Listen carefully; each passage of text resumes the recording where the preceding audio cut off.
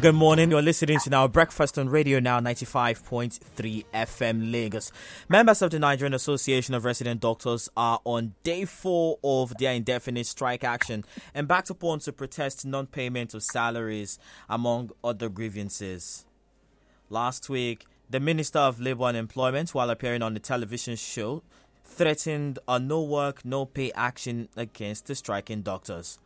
A statement that wasn't well received by most Nigerians. In fact, the Nigerian Medical Association says the comment of the minister, Mr. Chris Ngige, regarding the striking doctors is capable of escalating brain drain in Nigeria. This comes after hours of negotiations between the government and the striking doctors led to a stalemate. This morning, I am joined by the president of the Nigerian Association of Resident Doctors, Dr. Uyilawa Okehesui, to discuss the details of their last negotiations with the government. Good morning, Dr. Uyilawa. How are you doing? Good morning, Chika. Nice being on the show. Glad you're here this morning. Doctor, I want to start by asking you what was discussed at the last meeting between resident doctors and the federal government. I'm Dr. Uyilawa Okehesui, President of Nigerian Resident Doctors. What was discussed in the last meeting we held with the government was, one, the payment of death in service insurance to members who lost. Since February 27th of 2020, we have lost about 17 residents to COVID-19 and about 1,824 doctors have their confirmed cases to COVID-19 infection. We have also been affected with Lassa fever, Ebola, and all other things. And at this time, none of our members have received any death service insurance. The loved ones who lost also left their families behind. And nothing has been done to at least help them to not feel the impact of the ones they lost and we lost. At this time, we are still paid 5,000 naira for hazard allowance, when you know that those in the upper chambers are paid 1.2 million naira for hardship allowance. So that's why we're asking where the priorities of the government lie. We are using young ones who have been owed 4 months' salaries and nothing has been done about that. And they call us to tell us to come and sign a memorandum of action to call off a strike when the doctors are still hungry. That things the government needs to look at. Yes. Did this memorandum of action that the government invited you to sign contain any dates that they were going to actually pay you these salaries owed or implement any of the demands that you've been asking for? Was there a particular date on the memorandum of action? We're told that they'll be paid by 4 weeks' time. 4 weeks' time up to the month, so it becomes 5 months of not being paid. I guess we can ask those on the other side to ask the government to actually have the old 5 months salary. And obviously that doesn't sit well with the union. So at the moment, the minister says he's inviting resident doctors back to another meeting tomorrow. Going into that meeting, is there any chance that resident doctors might, shift grounds based, on the demands that they are asking from the government? Are you willing to make any compromise at all going into this meeting with the minister tomorrow?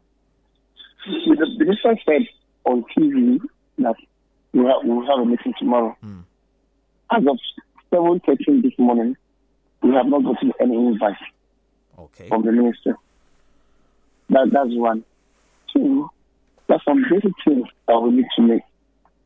First, the young lads, the young interns, the residents of the district, at least pay their salaries. We give the other allowance. Others we can discuss. As it stands now, no invites have been done. Nothing has been made. Promises have been said they will pay them last week and up to now. We're still hearing audience when I just came to the gallery. How much hazard allowance are resident doctors asking of the federal government? Well, we're asking that the hazard allowance be reviewed from 5,000 naira to something that is able to at least pay for your drugs pay for your bed, your upkeep when you fall ill, pay for the complications you get from being ill. These are just all we ask. And how much? How much is a fair amount here for these that you ask that you've just itemized? How much is a fair amount to cover all of this? There's nothing fair about. I'll give you an example. In the United Kingdom, they pay as much as £10,000 pounds to locate you to rural areas. You can verify it. They give you a comprehensive insurance that takes care of your major surgery, takes care of your minor surgeries, and when you are ill. As it stands in Nigeria, any health worker that falls ill cannot take care of even major surgery. We have colleagues of ours that have had end-stage renal failure, and now they're soliciting for donations for them to even get a renal transplant. So if you ask me again, what is the basic? I think the basic should be able to take care of this major illness, major surgeries, take care of my good. So I'd like to hear a figure. Are we asking for 50,000 naira? Are we asking for 100,000 naira hazard allowance? What exactly does the Nigerian Association of Resident Doctors feel is a fair amount to ask for as hazard allowance right now? Is there a figure? We're obviously not asking for 1.2 million naira paid to House of Rep or House of Senate. 50% of your basic salary, which is about 100 and something, 50% of that will be okay to take care of at least some needs. Okay, well, we would keep in touch with you to find out more on this as you go into the meeting tomorrow with the minister. Hopefully, you get an invitation before tomorrow. Thank you very much, sir. And happy Easter to you, Dr. Uyi. Thank you very much for having me. That was Dr. Uyilawa Ohesuyi, President of the Nigeria Association of Resident Doctors, joining me this morning to discuss the details of their last negotiations with the government. Resident doctors across the country embarked on an indefinite strike action on the 1st of April to protest non-payment of their salaries. Keep it right here on Radio Now 95.3 FM Lagos. It is 7:16 a.m. and there are more conversations on the way. Coming up next, we'll speak with Ayisha Osori, who is the regional head, Open Society Initiative of West Africa, and also long-time associate of Mr. Innocent Chukuma, on the life he led while he was here on Earth. Mr. Innocent Chukuma, the head of Ford Foundation, West Africa, and one of Nigeria's civil society leaders, died last Saturday. Innocent Chukuma, the head of Ford Foundation, West Africa, and one of Nigeria's civil society leaders, is dead. The news of his death shocked people in the civil society and advocacy space in Nigeria.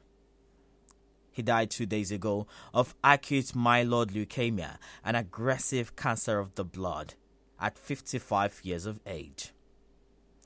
This morning, I'm joined by Ayisha Osori, regional head, Open Society Initiative of West Africa, and longtime associate and friend of Innocent Chukuma, who speak to us about Innocent Chukuma as we pay our respects to him. Good morning, Ayisha. Glad you can join us this morning. How are you? Fine, thank you. Good morning. Thanks for inviting me. Can you hear me clearly? I can hear you loud and clear, Ayisha. I can hear you. Okay. You're live across Lagos on Radio Now 95.3 FM Lagos. I want to say, first of all, I'm sorry for your loss, and I hope that you get all the comfort you need at this time to as you grieve your friend. Thank you very much. It's funny. I've been thinking about Innocent's life, and I was saying to someone that he's the original I belong to everybody. The real one, the real McCoy. And to be honest, it's not just me that's grieving. Obviously, it's his family, his friends, his associates, colleagues all over the world. Tributes are pouring in for Innocent, because he was just that type of person.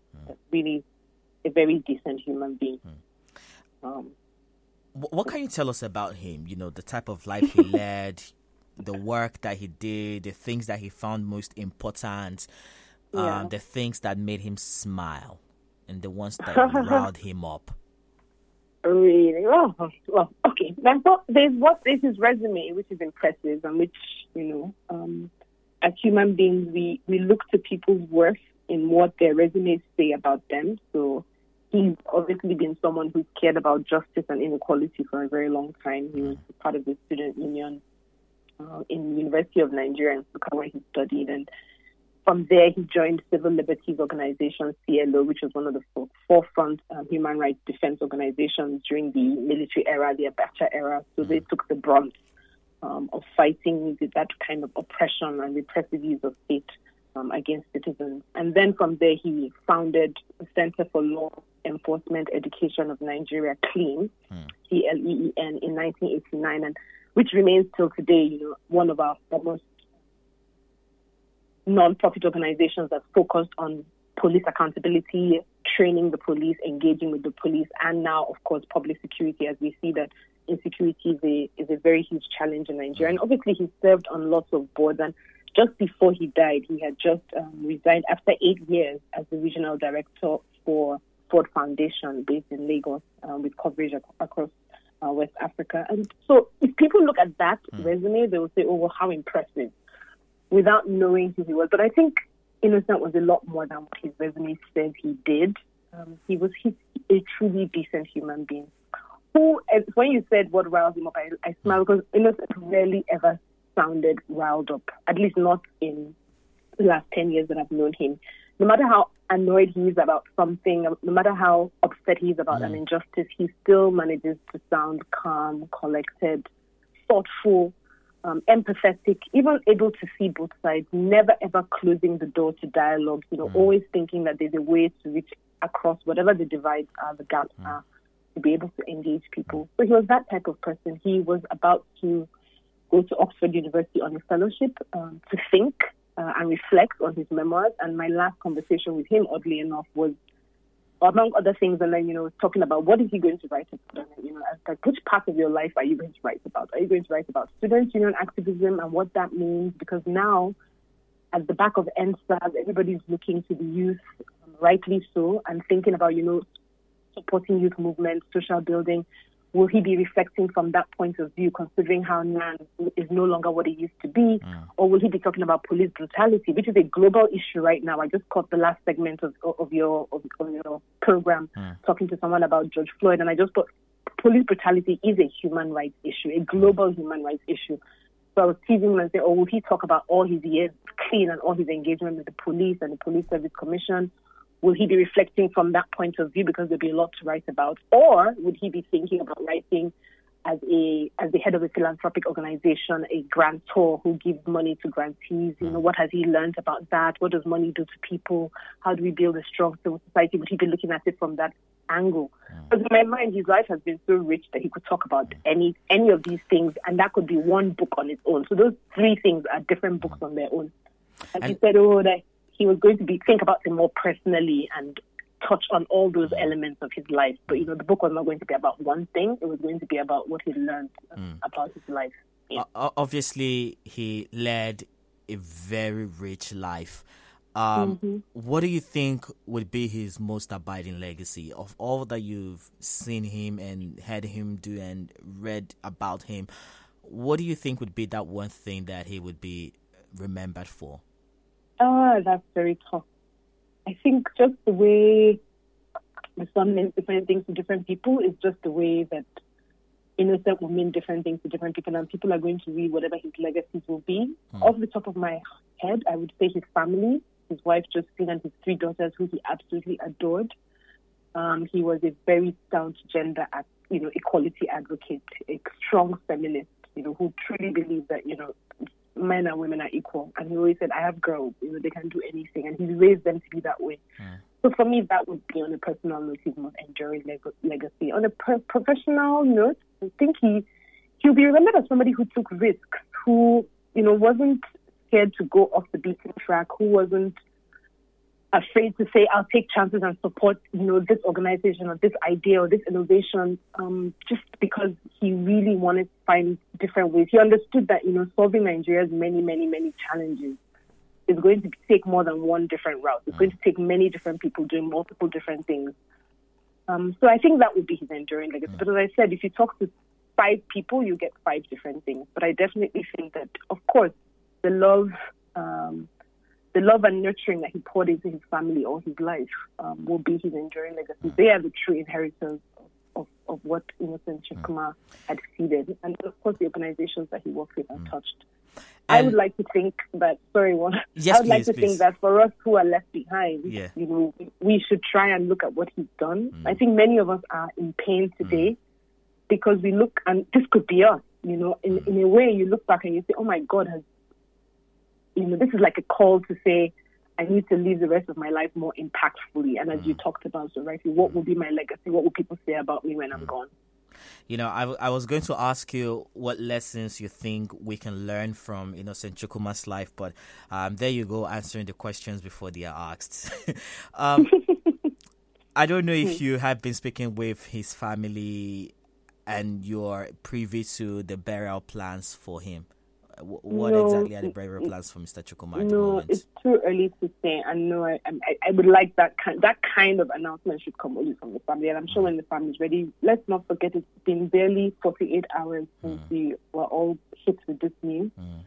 But I'm quite sure that as soon as those arrangements are made, everybody will know. But for now, what I'd say to listeners, people who knew him, people who didn't, people who are wondering who's this person that everybody's talking about with such love and pain and anguish, but also with pride. Just, he wanted Nigeria to be a better place, and if anybody wants to just, join the crowd of people who want to make Nigeria a better place, then, they say if everybody sweeps the front of their house, the world will be clean. But I think sometimes we don't think about, if we sweep the front of our house and we dump the dirt in front of somebody else's house, then the world isn't really clean. So I guess the legacy for everybody, or the thinking, the lessons for everybody who's listening and saying, it's just, my time could be up tomorrow. My time could be up by the end of today, and I don't know. Nobody ever knows when their time is going to be up. But how have you lived your life until that point? What have you seeded? What are your legacies? Who have you nurtured? How have you shown love? Not just to yourself and your family, but to the communities that you belong to the society that you want to have.